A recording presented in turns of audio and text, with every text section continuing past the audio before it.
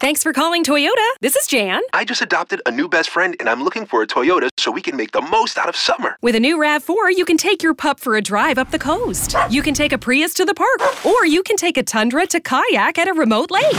One problem, Jan. Oh? My new best friend's a cat. Your summer starts here, but it all ends June 3rd. Toyota, let's go places. Dealer inventory may vary. See your participating Toyota dealer for details. Visit your Front Range Toyota stores today. Toyota, let's go places. Running the option on first down. Hagan has it. He has room. He's got one man to beat.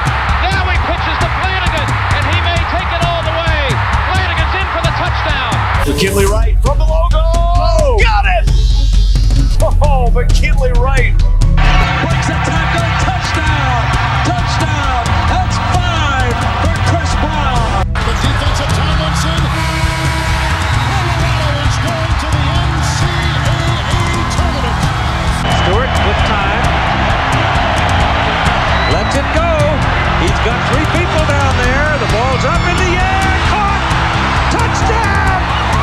Caught by Westbrook for a touchdown. I think they like my Colorado swag. Cause when I'm in that play, I don't really know just how to act. And when I'm in it go, you know I'm acting bad. Holly get a bus with my Colorado swag. Welcome in to the DNVR Buffs podcast presented by Colorado Rugby. I'm Henry Chisholm, and we have a special guest today. Ben Girding is here to talk about everything that's going on with Buffs basketball. We're going to start with the win over Utah a couple of days ago, and then we'll get into the game against Cal, right? It's Cal on Thursday and then Stanford on Saturday, right, Ben? Yep. There we go. That was a big thumbs up. First, though, a little bit more about Colorado Rugby. As you all may know, Infinity Park right here in Glendale, Colorado is known as Rugby Town, USA. In fact, the facility was recently designated the Rugby Town National Training Center, which is home of the USA Eagles men's and women's Rugby 15s teams. The training center is experimenting with a new concept. They're training crossover athletes to be rugby players. Guys like Gellen Robinson, who played in the AAF and the XFL, son of Glenn Big Dog Robinson. You've got Gerald McDowell, the former defensive lineman at Ole Miss and the Calgary Stampeders of the CFL. Sean Clark, who worked out with the Colts in 2020. And a whole bunch of other guys with college football experience or a little bit of professional football experience to see if they can turn one of them into the next it factor for American rugby. All that's happening just down the road, basically in Cherry Creek down in Glendale. And you can be a part of it too. Colton Strickler is covering everything that's happening down there with content on the DNVR website and also on the weekly DNVR Rugby podcast. Subscribe to that. Check it out because it's a great time to learn rugby. He's doing a bunch of 101 rugby pods, but he's also doing exclusive interviews with athletes and coaches, some of the biggest names in American rugby. So follow along with Colton and see if the United States is going to get very good at rugby, which would be a cool thing. All right.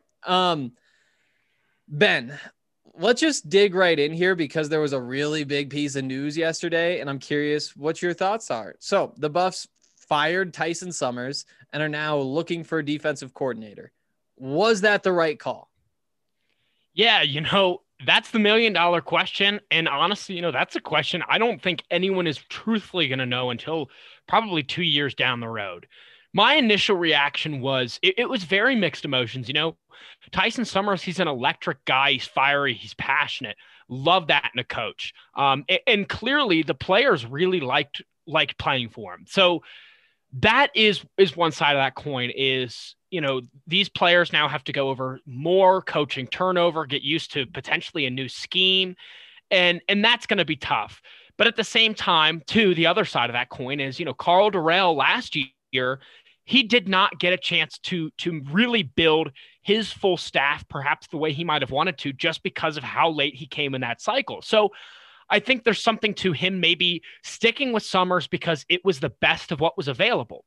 I do think, and you touched on this yesterday, but the timing of this I do think is significant. Now, it is all speculation right now, but I think this is mirrored similar to the Broncos last season firing their offensive coordinator during a playoff game because someone new became available that they liked more. So whether that was from Alabama or Ohio State, whether that was from an NFL guy from Darrell's other roots, that stuff is still to come. So my initial reaction is so overwhelmingly medium, which is tough content because I'm not going to be one way or the other. But, I think I want to see who the next guy is. I want to see what the players think of the next guy. I'm curious about what scheme he's going to be introducing as well. So there's a lot of questions. And with that being said, as of right now, I think with more time to sit on it, I would lean towards more questioning the decision just because we don't have a whole lot of questions answered. Whereas with Tyson Summers, you knew what this defense was going to be, especially with getting back the majority of your guys.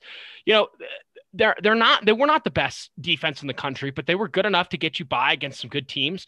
The biggest problem was that defense that good because of Nate Landman or Tyson Summers? We don't know that because Nate Landman went out, the defense fell apart, but also those were against two pretty good offenses. So much in the air. I'm interested to see who else they bring in because I will say, and this is unconfirmed, obviously, but in my gut, there is no way Karl Dorrell and this staff made this decision because they still owe Tyson Summers $500,000. There's no way they would have made this decision if they didn't already have somebody in mind and they were not confident about getting that guy. Yeah. I mean, I could totally see it. It's just such a strange situation. Especially with a young guy like Tyson Summers, who really did have the defense going. And you touched on how it fell off late. It's just so hard to make a defense look good when you lose your best player. It kind of just changes the entire equation and it kind of changes everything you've been doing all season. I will say that it's going to be really disappointing if this defense does take a step back this year, because that was something that you could just say essentially would not happen. You get all your players back, you run the same scheme with Tyson Summers, and you again have a top 3 defense in the Pac-12. Plus, you know what? Maybe you expect a little bit of growth from some of those guys, and maybe some of the younger guys are ready to take some of those jobs, whatever happens. And the team gets just a little bit better because that is kind of what you'd expect when you don't lose anybody. And turning down a top 3 defense, which I think is what you're doing if you get rid of Tyson Summers based on what we've seen. I'm not sure that I would have done it, but again, Karl, he, like you said, didn't get a chance to build his own staff. It's just tough to see somebody who could excite me more than Tyson Summers did, because I do think that he was on the path to getting another head coaching job. You look through his resume and it's pretty clear he's still on the upswing. He's only 40. His first big job was as a GA with Georgia in 2005. Position coach at Georgia Southern, then UAB. I think co-special teams coordinator at UAB there at the end. Then defensive coordinator at UCF for a few years, defensive coordinator at Colorado State. Then he gets the head coaching job for 2 years at Georgia Southern, year and a half because things didn't go well that second year at all. But then he's a quality control coach at Georgia, and that's when Mel brings him over here. And you kind of see that as a 40-year-old, and it seems like the trajectory is still trending up. And I know I enjoyed my interactions with him. It seems like the players really enjoyed him. But at the same time, Karl has a bunch of connections, and those connections mean that he should be able to put together one of the best coaching staffs in the Pac-12. And if he's going to go out and get, I don't even know a name to throw out there that would make me feel like this was an upgrade, then sure. Yeah, this is a good idea, but you kind of do just have to wait and see what's going to happen. Yeah. And one thing too, and this was brought up in our members Discord yesterday. I can't remember who it was. I believe it was Peter Martin Buckets since 88.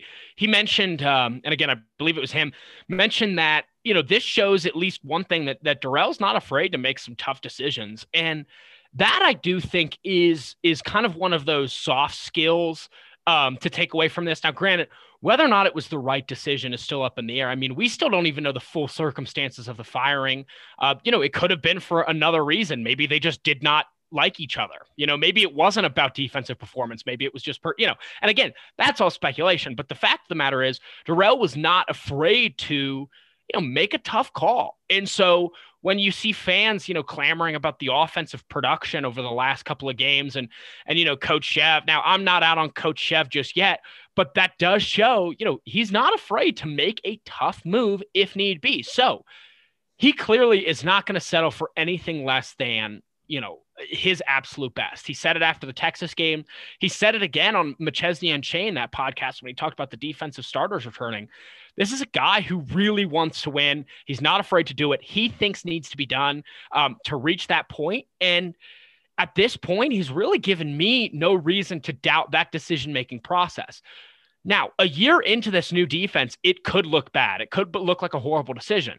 But, you need to remember, too, depending on what the scheme is and whatnot, it took Tyson Summers and Mel Tucker a long time to get that defense figured out. And then even into this season, Tyson Summers on his own, giving up over 40 to UCLA, and obviously those big games against Utah and Texas without Nate Landman. So it's going to be a process. I don't think it's going to be a night and day improvement where you hire some NFL guy and automatically this is a top 2 defense in the conference. But I think it's one of those things where it shows Darrell, he's got power. The AD trusts him. The entire department trusts him. And, you just got to kind of ride that wave until it doesn't get you anywhere else, because Karl Dorrell gave you your first bowl appearance since, 2016, and before that 2005. Now, would have been great to win it, but it's a marked improvement over where this program was and where it's heading. Yeah. And, when you were talking about what Karl had to say at the end of the season, it reminded me of when he said in that same interview that he still thinks that this program is 2 to 3 years away from where it needs to be. And I think that it's really easy to look at the Buffs defense next year and say, well, that's the peak, because you're getting all these guys back, the young guys who performed well, like the secondary. No, you can't call it the best part of the defense, but if you were just to look at the stats, you would say that it was the best part of the defense. Best completion percentage allowed in the Pac-12. I think the whatever advanced stat it is says like the 6th most efficient pass defense in the country, and that's according to like the Buffs notes that they put out every week. And you look at those numbers and say, well, what was really going well was the pass defense. And then you remember that they bottled up the run game for most of the year too. The point being, like, those young guys in the secondary who did play well, they're probably going to take that step forward, and this should kind of be the peak. But if Karl really does believe that you're 2-3 years away from being the, Pac-12 champion who can get a spot in the college football playoff, what is next year really worth? If that great defense is going to take you to, who knows, an 8-4 season, another, I guess that probably doesn't get you in the Alamo Bowl, but another mid-level bowl.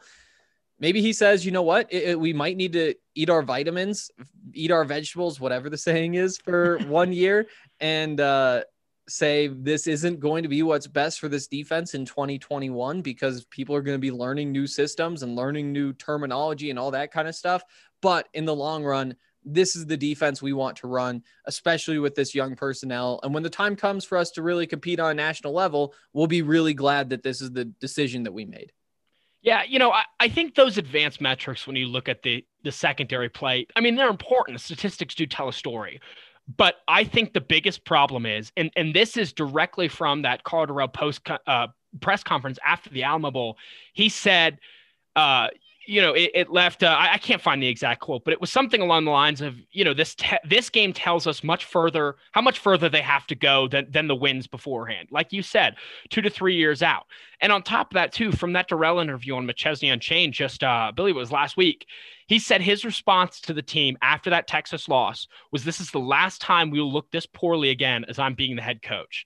That Texas game, I think, hurt him more than any of the other wins, because that was a national stage against a top opponent, and it was a litmus test.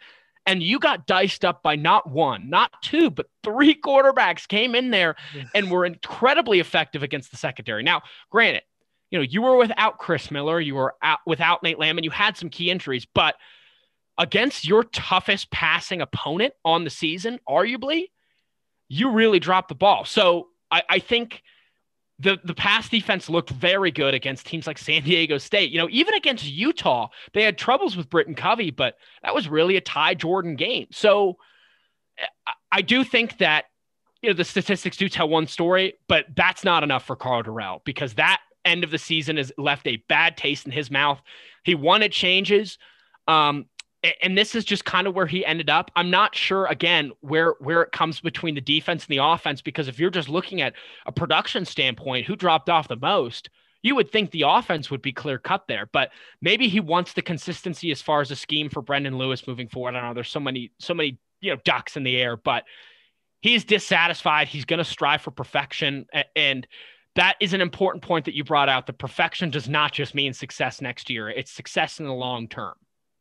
Yeah, I'm curious what Karl was feeling after that game. Like we heard him talk and all that kind of stuff, but like if you could have like a very real conversation and he just let it all loose, what would he have said? Would he have said like, oh, that defense, like I'm not sure what they were thinking calling the plays that they called out, or what gripes does he really have about that game? Because obviously, like, somebody made a mistake somewhere, and probably quite a few people made quite a few mistakes to get to the point that game got to. And to hear exactly how in his brain he would allocate the blame, I don't know. I'm curious where it would fall. Maybe it is all Tyson Summers. And, it wouldn't be the first time that a football coach has said, this didn't look good, and I need to prove a point.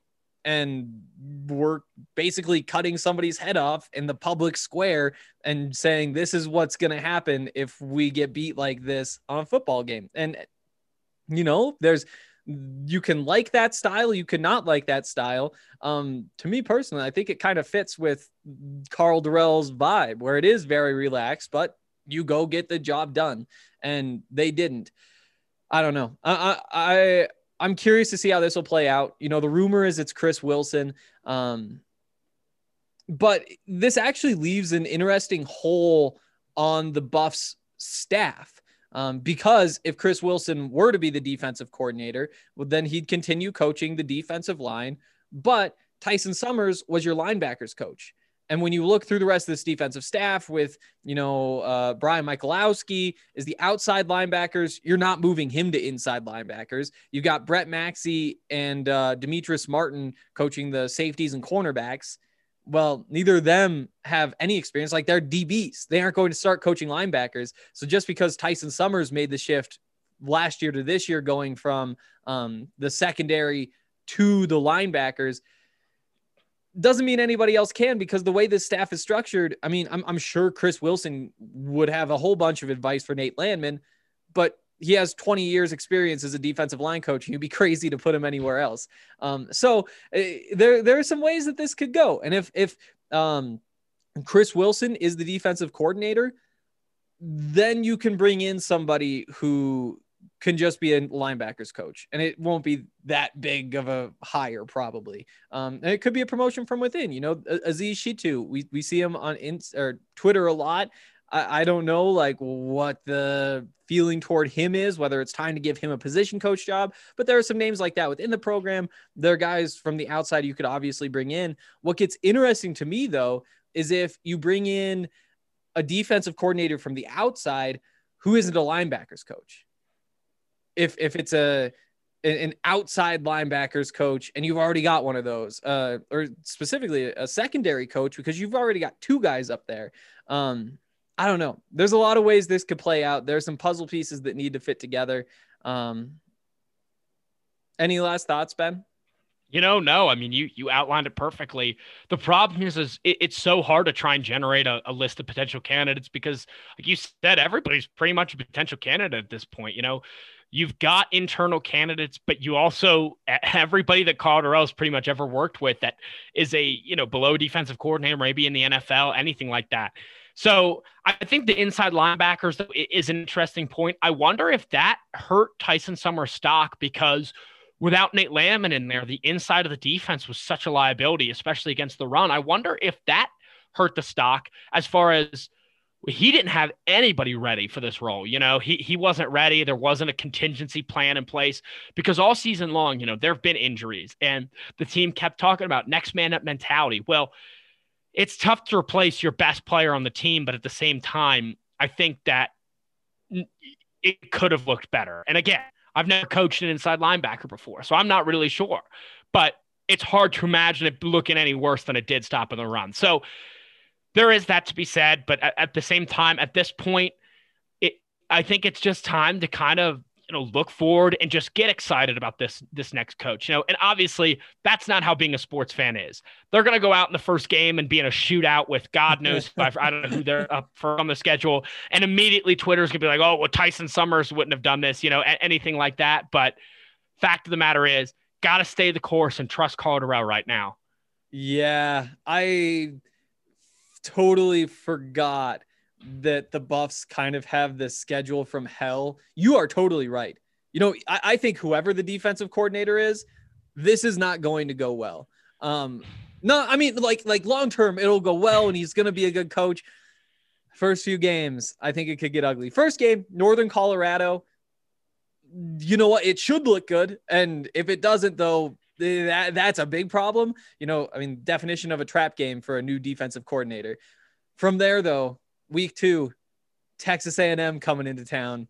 Week 3, you've got the Minnesota Golden Gophers coming in. And then you start Pac-12 play with Jaden Daniels and Arizona State. If I were defensive coordinator, I would be pretty pissed off to know that this is what I'm running into. But at the same time, there's plenty of talent. And if you go out there, those are opportunities. I really hope everybody's going to be level-headed. Do not have high hopes. We know they won't be. Yeah, we know they won't be. Northern Colorado, that should be a game like San Diego State, where at the end of the day, it might not look pretty, but you just rely on your talent. Texas A&M, they're going to have a new quarterback. Maybe you can pick on them early. In Minnesota, they didn't look all that good in Big Ten play this year. So who knows? People give me a lot of crap in our members Discord that I'm always just unbelievably, unrealistically positive. I'm not. I want to get that one thing clear. I'm not sitting here projecting this team to be 3-0 through non-conference play next season. That is unbelievable. But it could work out for the best, but I completely agree. That is going to be it's going to be tough, especially getting Arizona State at full power with their full off season. Keaton Slovis returning for USC. I mean, these are some tough offenses. At least, and this is one great thing. You do still have Arizona on the schedule. So you can rely on that. You can pretty much pack it in for a win against the Wildcats and kind of go from there. Yeah, especially without Grant Gunnell. But this is the year you don't play Washington State and you don't play, let's see, what is the other one? I think Stanford. Those are the 2 teams that aren't on the schedule. You play the rest, right? 4 + 5, that gives you 9. Yeah. So that's what we're looking at for next year. Good news is Kellen Mond did declare for the draft. Yeah. And that means there's a new quarterback. Minnesota, PJ Fleck is always going to scare me. I guess Mohamed Ibrahim, the running back, he should be gone. It seems like it'd be crazy for him to go back for another year, but people do crazy things. And it seems like whenever they do, they seem to impact the Buffs negatively. Let's leave it at that for the defensive coordinator stuff. As soon as there's like real news, I'm chomping at the bit to have like something to work off of, but it seems like things are being played pretty close to the vest. Outside of the potential for Chris Wilson to be the guy, who I wouldn't mind seeing it. I think he could do a really good job. All right. Next up, want to give a quick shout out to Breckenridge Brewery. They do so many great things, including create the Juice Drop IPA.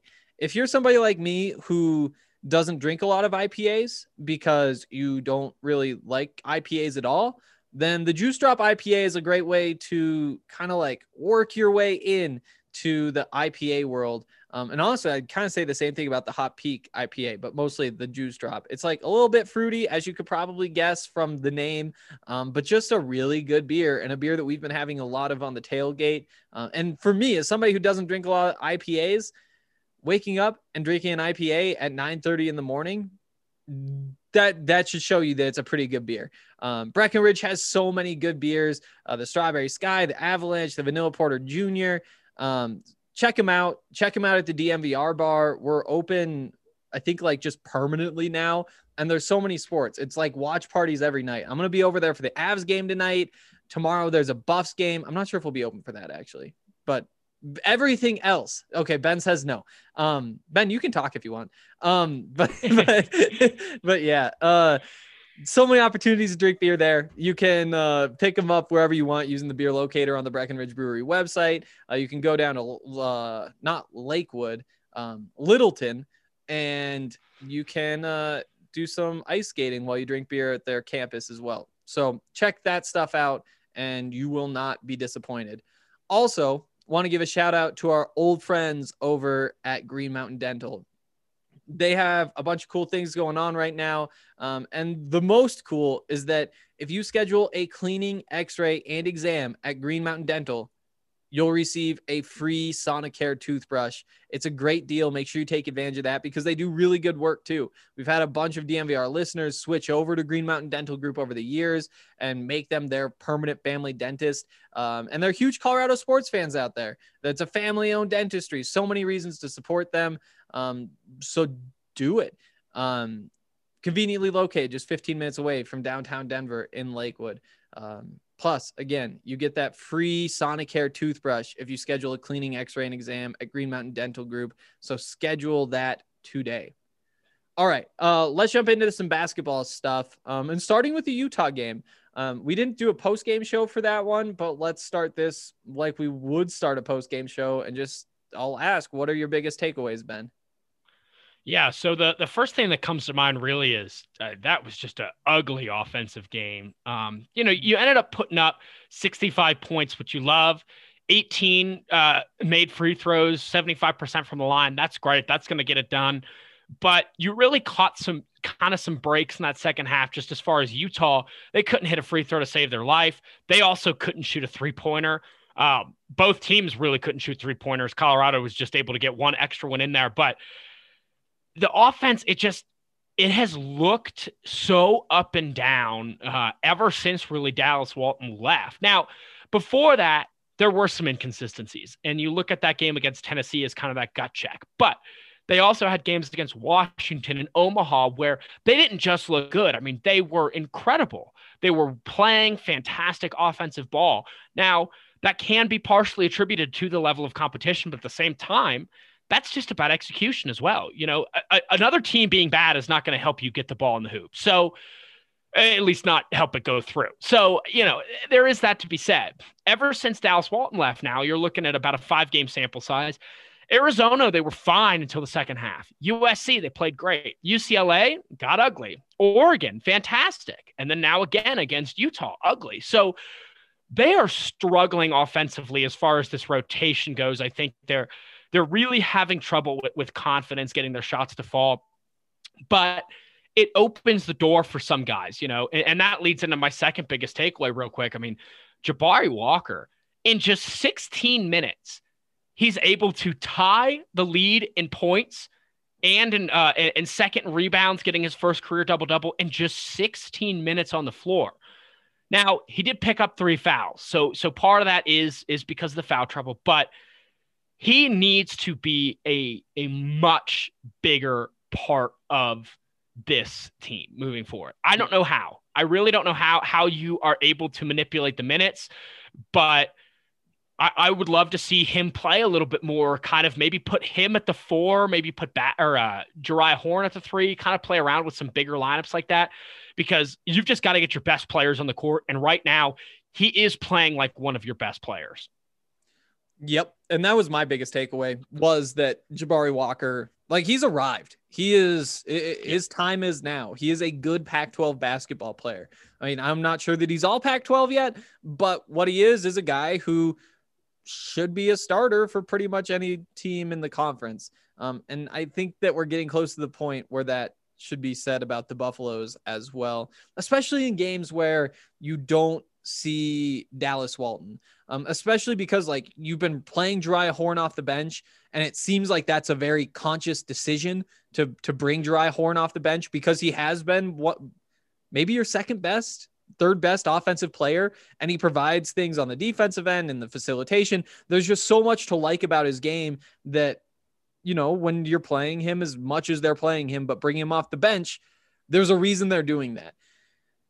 It seems like if that's how you feel, Jabari Walker, he's worthy of consideration for the start in this game. Maybe they were worried about the foul trouble and didn't want to put him out there too early and get into issues that soon. But yeah, I really think that Jabari Walker just looks so good. The other thing I'll bring up is Kin.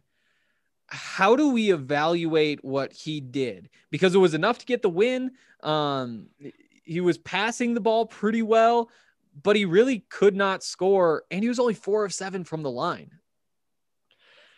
Yeah.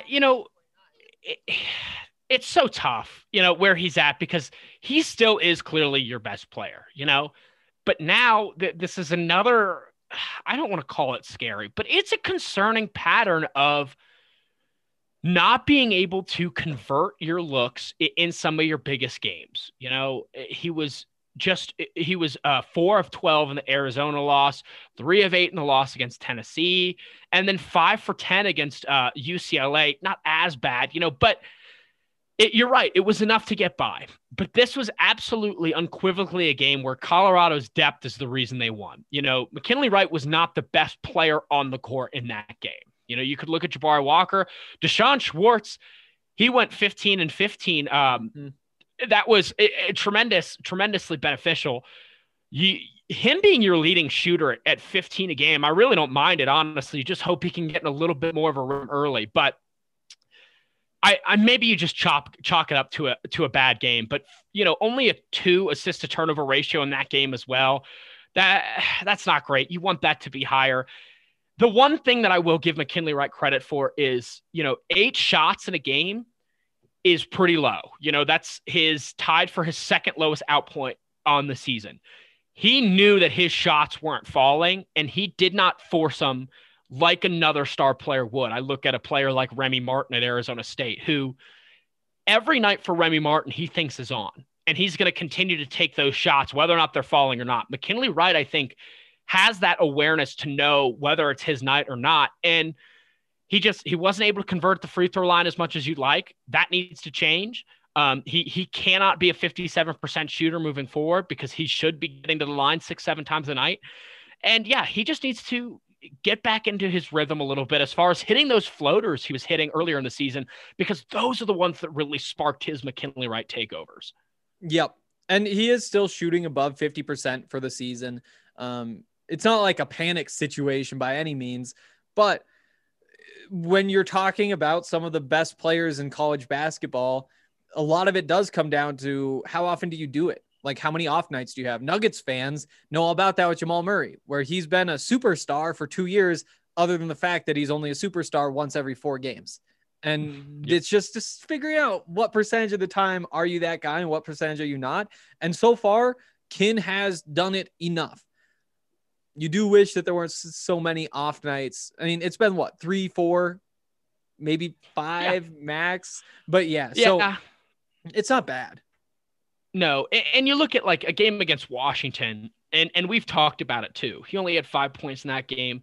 He is just not going to do well against his own defense. So that's a game where I don't fault him at all, because he only shot the ball 6 times. He had 4 rebounds and 5 assists. So he was doing his part to just be that kind of floor distributor.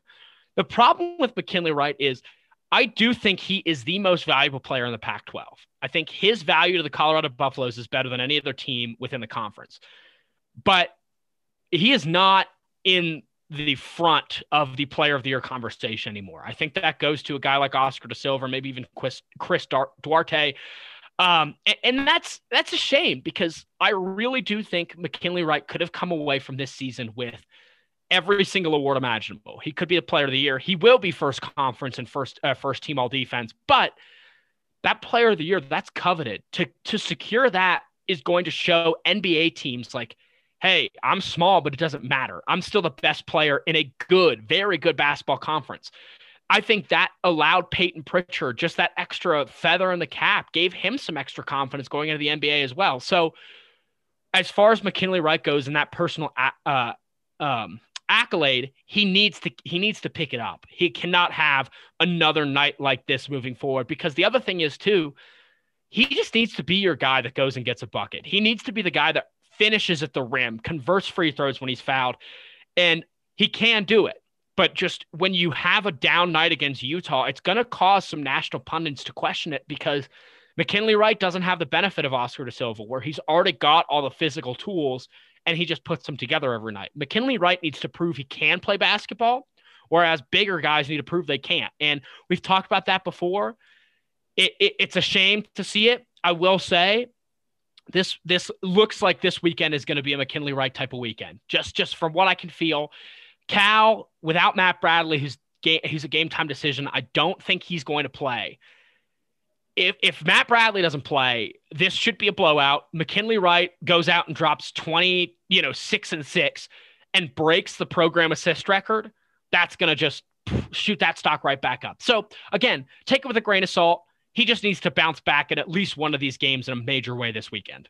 And I do like that you brought up the assist record too, because that does play into the optics. If he had gotten the one more assist, and he was sitting on 4 assists, needing his 5th for 15 minutes there at the end of the game. Yep.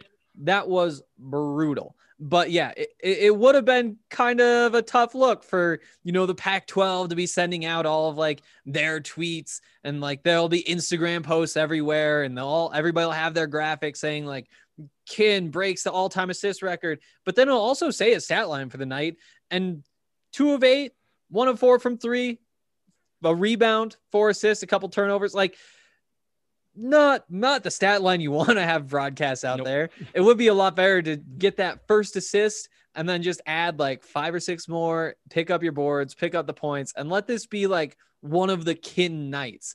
And yeah, I think that is very much on the table against Cal.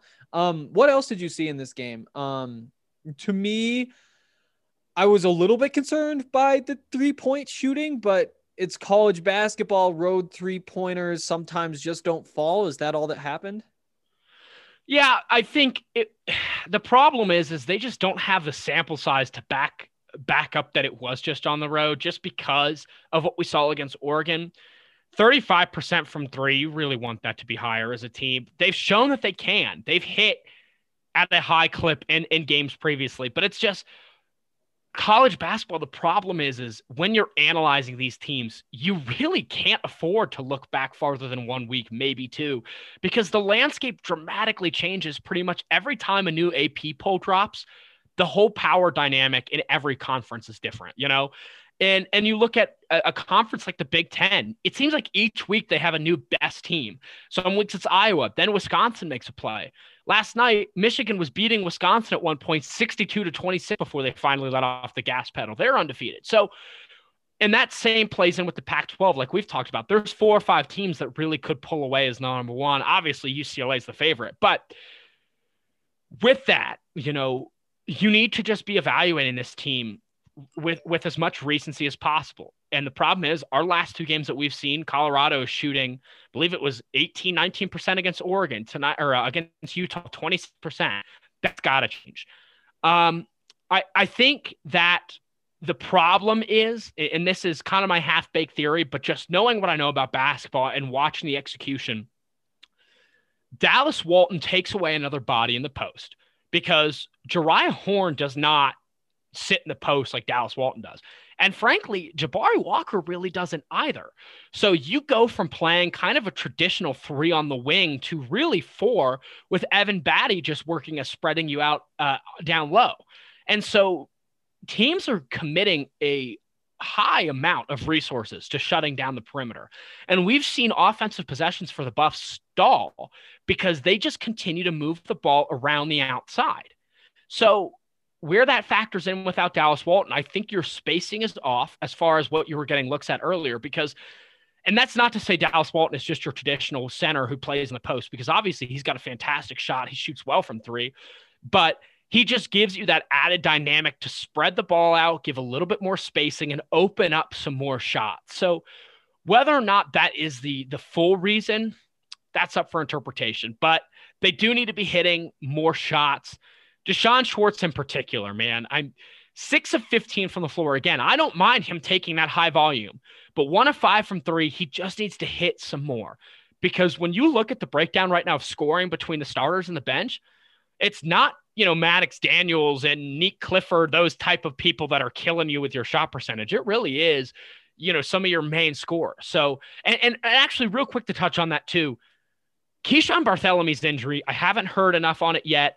I don't see him listed on the Colorado injury report right now. So maybe it was just an ankle turn, but not having him in that second half, I think did kind of, it gave you a little bit less of a spark, but that's still not going to solve any of your shooting problems.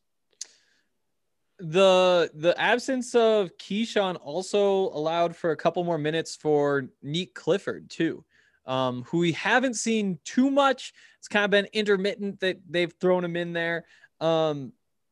Another tough shooting night. It seems like to me when I watch Nick, I'm generally thinking like, oh yeah, like this looks good, but he just can't get to the end point where he can get a shot off and get a good look at the rim.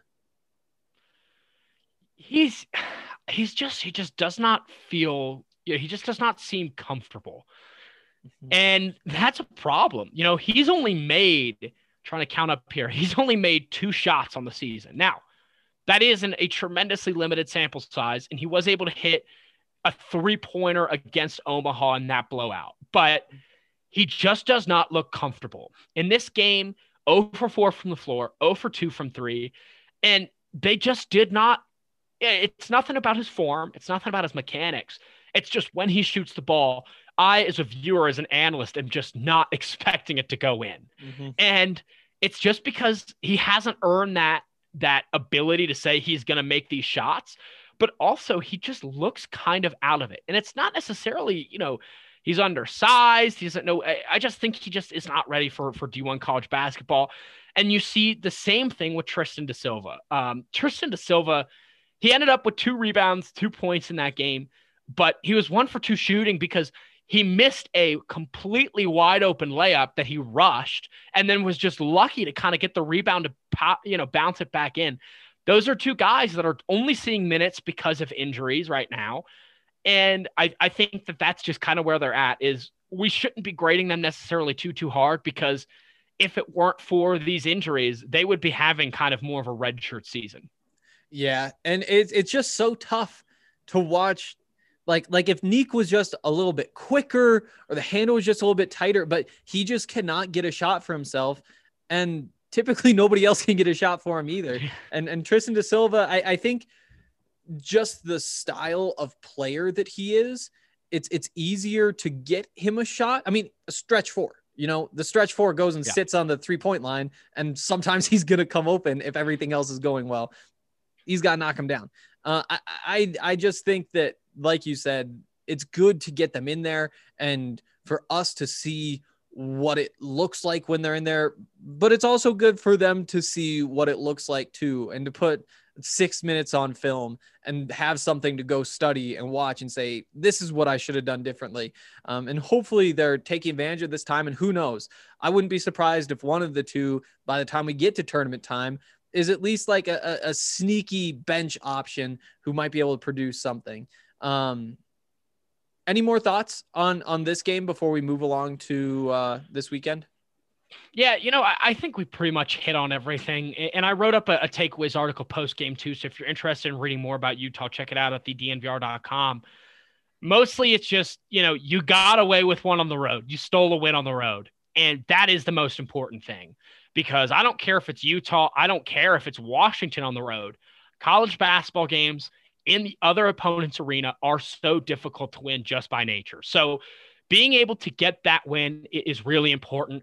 For Colorado to be top 4 in the conference, they need to be flirting with that 500 on the road.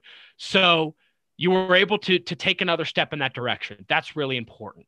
Now, come back to Boulder against a team you should beat. Cal right now, they're 11th in the conference. They're 6-7, and they may be without their best player.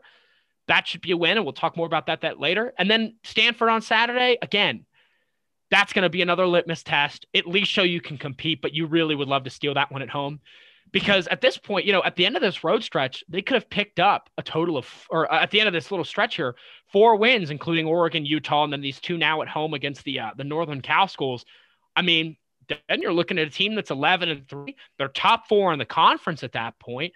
They should have been ranked already at this point in the AP poll with 11 net, 19 in KenPom. I mean, this team is a top 25 team in the country right now. If you're 11-3 and sitting in the top 4 of your conference, plus all those accolades, there's no really denying it at that point. So pivotal test for them. And, like I said, we'll now dive into Cal, I guess. Yeah, I am really excited for this week because like you said, it is a really big one. But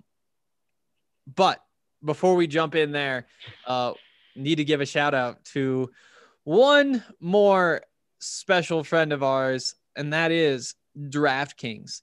DraftKings Sportsbook is America's top-rated sportsbook app. They do so many awesome things. My favorite are the odds boosts. It seems like, I think during the playoffs, we've been getting a 50% live profit boost on every NFL game. That means that for one bet during every single game, you can get 50% more money. So if you're trying to make a bet that's, you're watching the game and you say, oh, I think that the Chiefs are going to win now. Well, instead of getting that at whatever odds, say it's like even odds where you bet $10 and they give you 10 back. Instead, you're going to get 15 back. For every single game, you get a live bet. It's just so many cool things like that are going on. And they're always going on. There are other odds boosts that they make themselves. Like I think that there was like a boost for this season that was Jerry Jeudy plus Cortland Sutton touchdowns is more than the total number of Chiefs wins. That one didn't go well, but a lot of them do. There's so many awesome offers just like that. And there are some pretty cool ones right now too. Like that, to celebrate this year's football playoffs, DraftKings is giving all new players the chance to bet on any of this weekend's professional football games at 100-1 odds.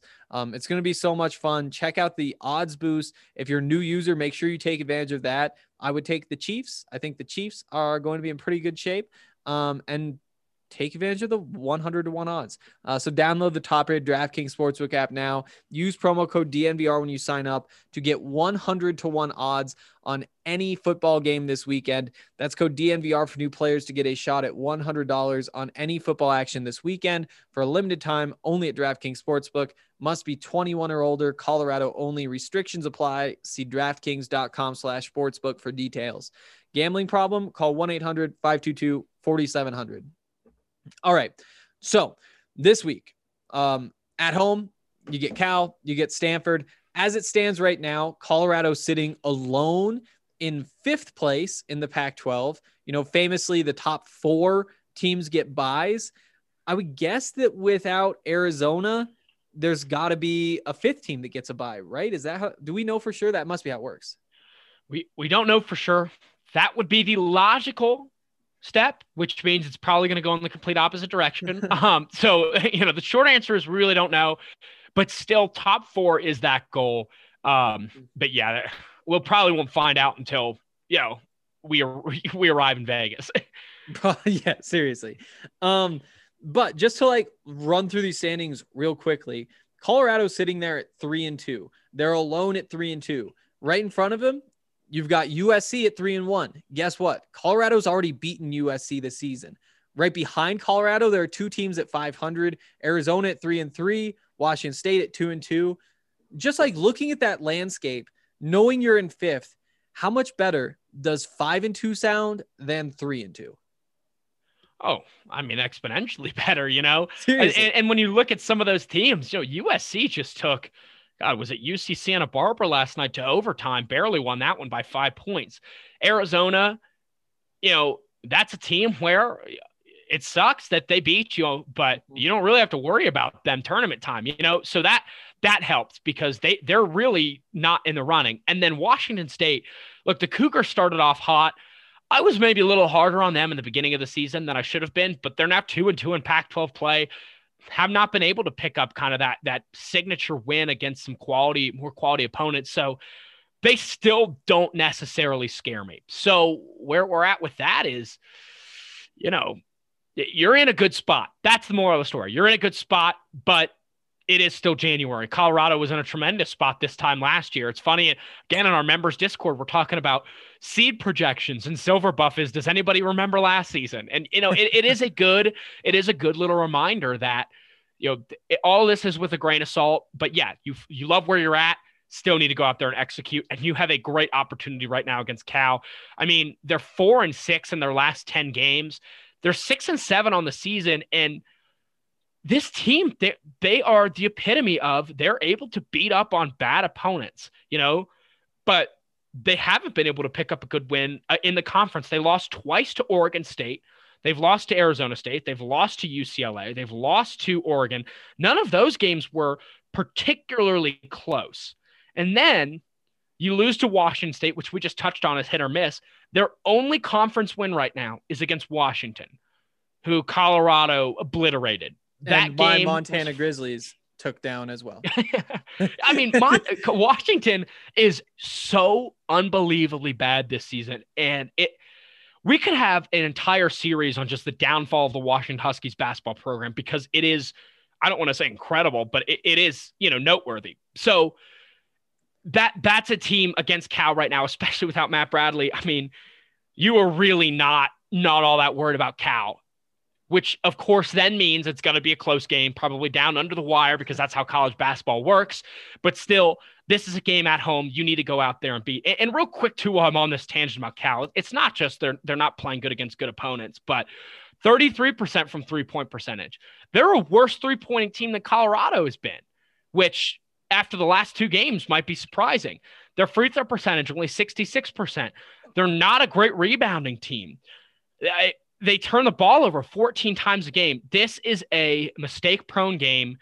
The line right now I'm looking at, I can't seem to find it, but I'm not sure what it is. I would take Colorado on whatever it is because this should be a game that they come out and win handedly. The Stanford game is going to be a wild one, though. That's one that I'm really excited for. And as it stands, let's say Colorado does beat Cal.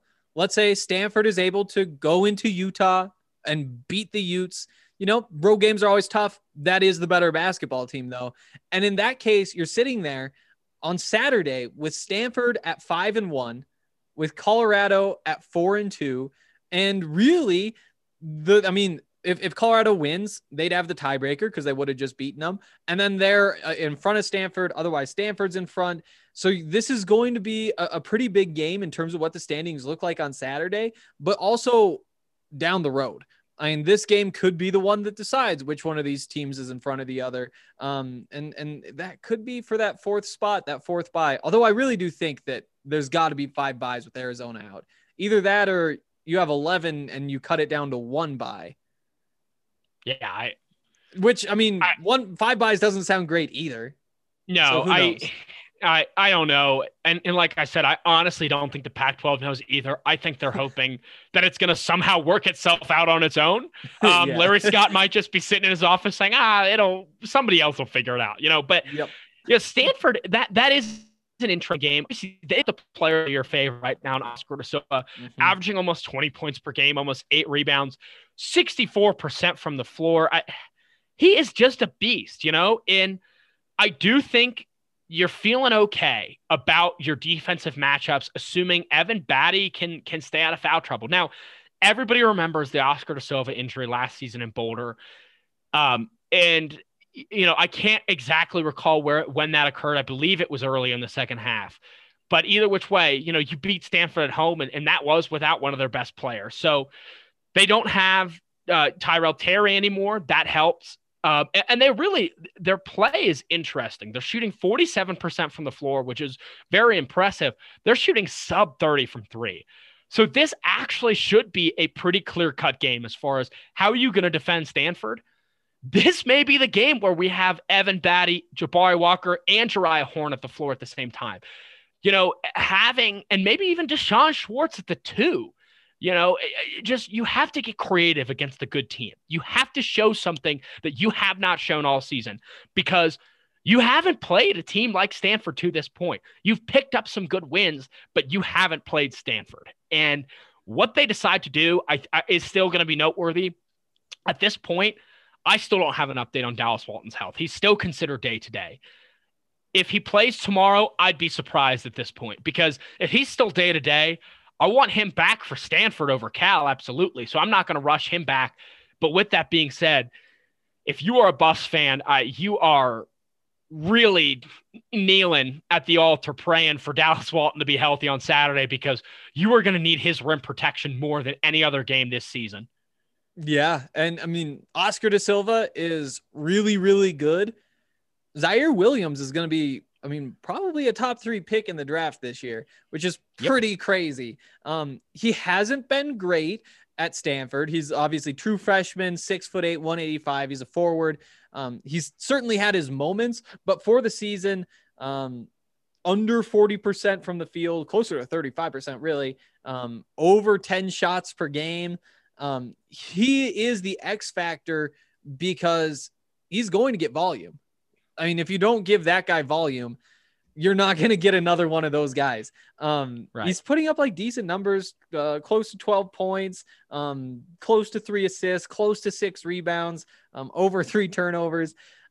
What's really interesting when you run through this box score, though, is you like look through the turnovers and it's like, okay, 1 in the last game, good game. Before that, 7. Okay, 7. That's pretty wild. And then 2, 3, 6. And so you have those big ones. That 7, by the way, coming against Washington, I guess the freshman was stumped by the zone. It'll be interesting to see what he does against Colorado, because he is coming off a couple of decent games. He was 5 of 10 of the field, 4 of 9 against Washington. He's going to be fun to watch at the very least. Yeah, absolutely. And his turnovers just flow into the turnovers of Stanford. They average 16 a game. Ugh. That's going to give you opportunities. You know, you've got to, the problem there is you've got to capitalize. And McKinley Wright in the last couple games, he has not been as effective on those driving layups into the hoop. Now, that doesn't mean I want anyone else doing it but him.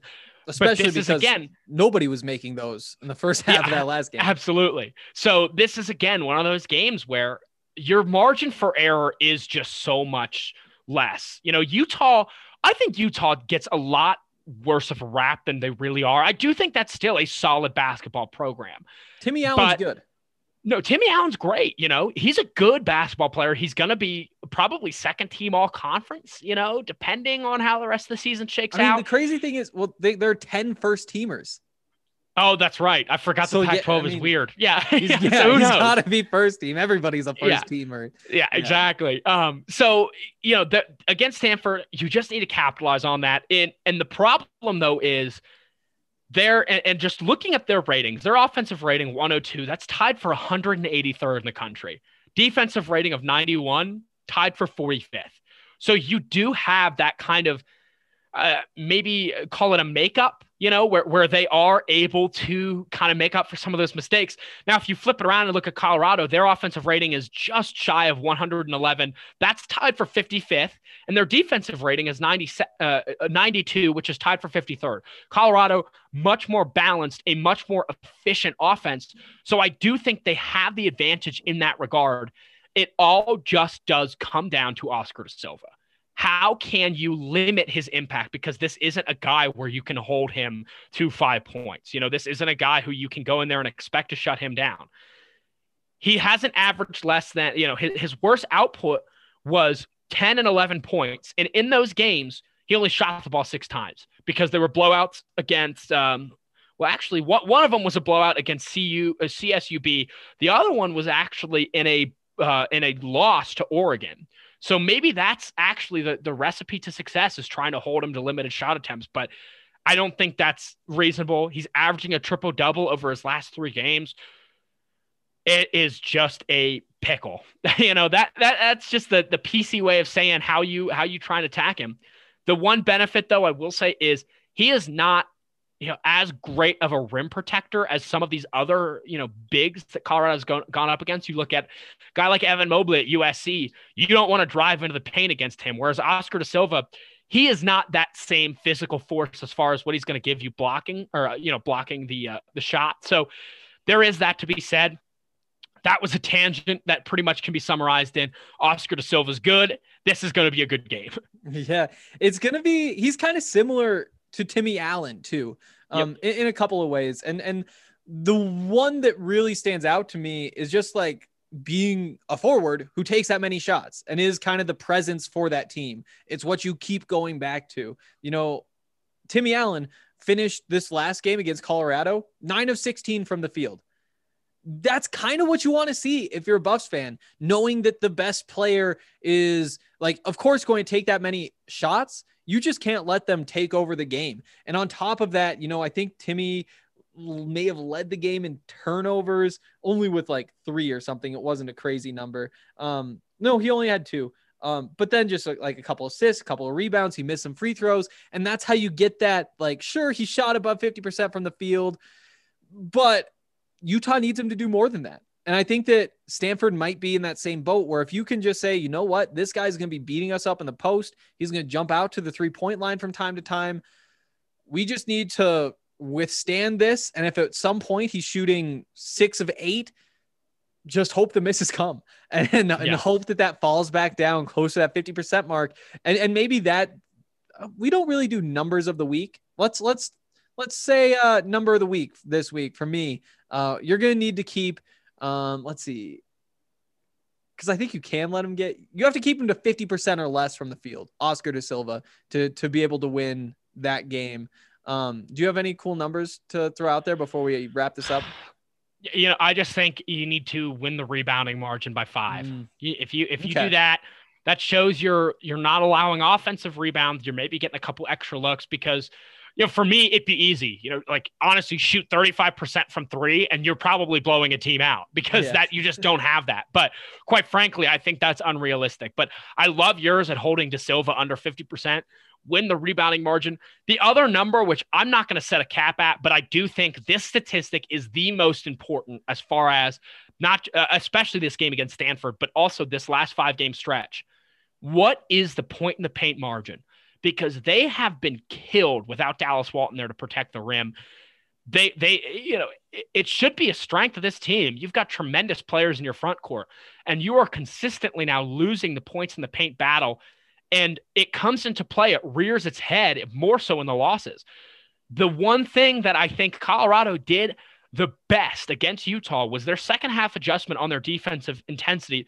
They were losing the points in the paint margin in the first half by 24 in that first half, I believe, against Utah. And they were down by 10. They come back, they tighten that margin. They still lost, but it was only, they narrowed that margin down to 12, and they only allowed 8 points in the paint in the second half to Utah. They just need to play with a fire down on the post. That's going to be a huge key, is just kind of keeping that within 6-8 points. All right. I like it. I think that's going to do it for today. We will have a post-game show tomorrow after the game, so stay tuned to that. It'll be on the DNVR YouTube, on the DNVR Buffs Twitter account, and then, we'll be around all week. There'll be a podcast and a whole bunch of written content as soon as there's a new defensive coordinator, so stay tuned to thednvr.com as well, and we'll see you guys tomorrow. I think they like my Colorado swag, cause when I'm in that play, I don't really know just how to act. And when I'm in that go, you know I'm acting bad. Holla, get a bus with my Colorado swag. My Colorado swag, my Colorado swag. I think they like my Colorado swag. My Colorado swag, my Colorado swag. Man, I swear, I think they like my Colorado swag. My Colorado swag is pushing 180. Speeding past competition, see you later, baby.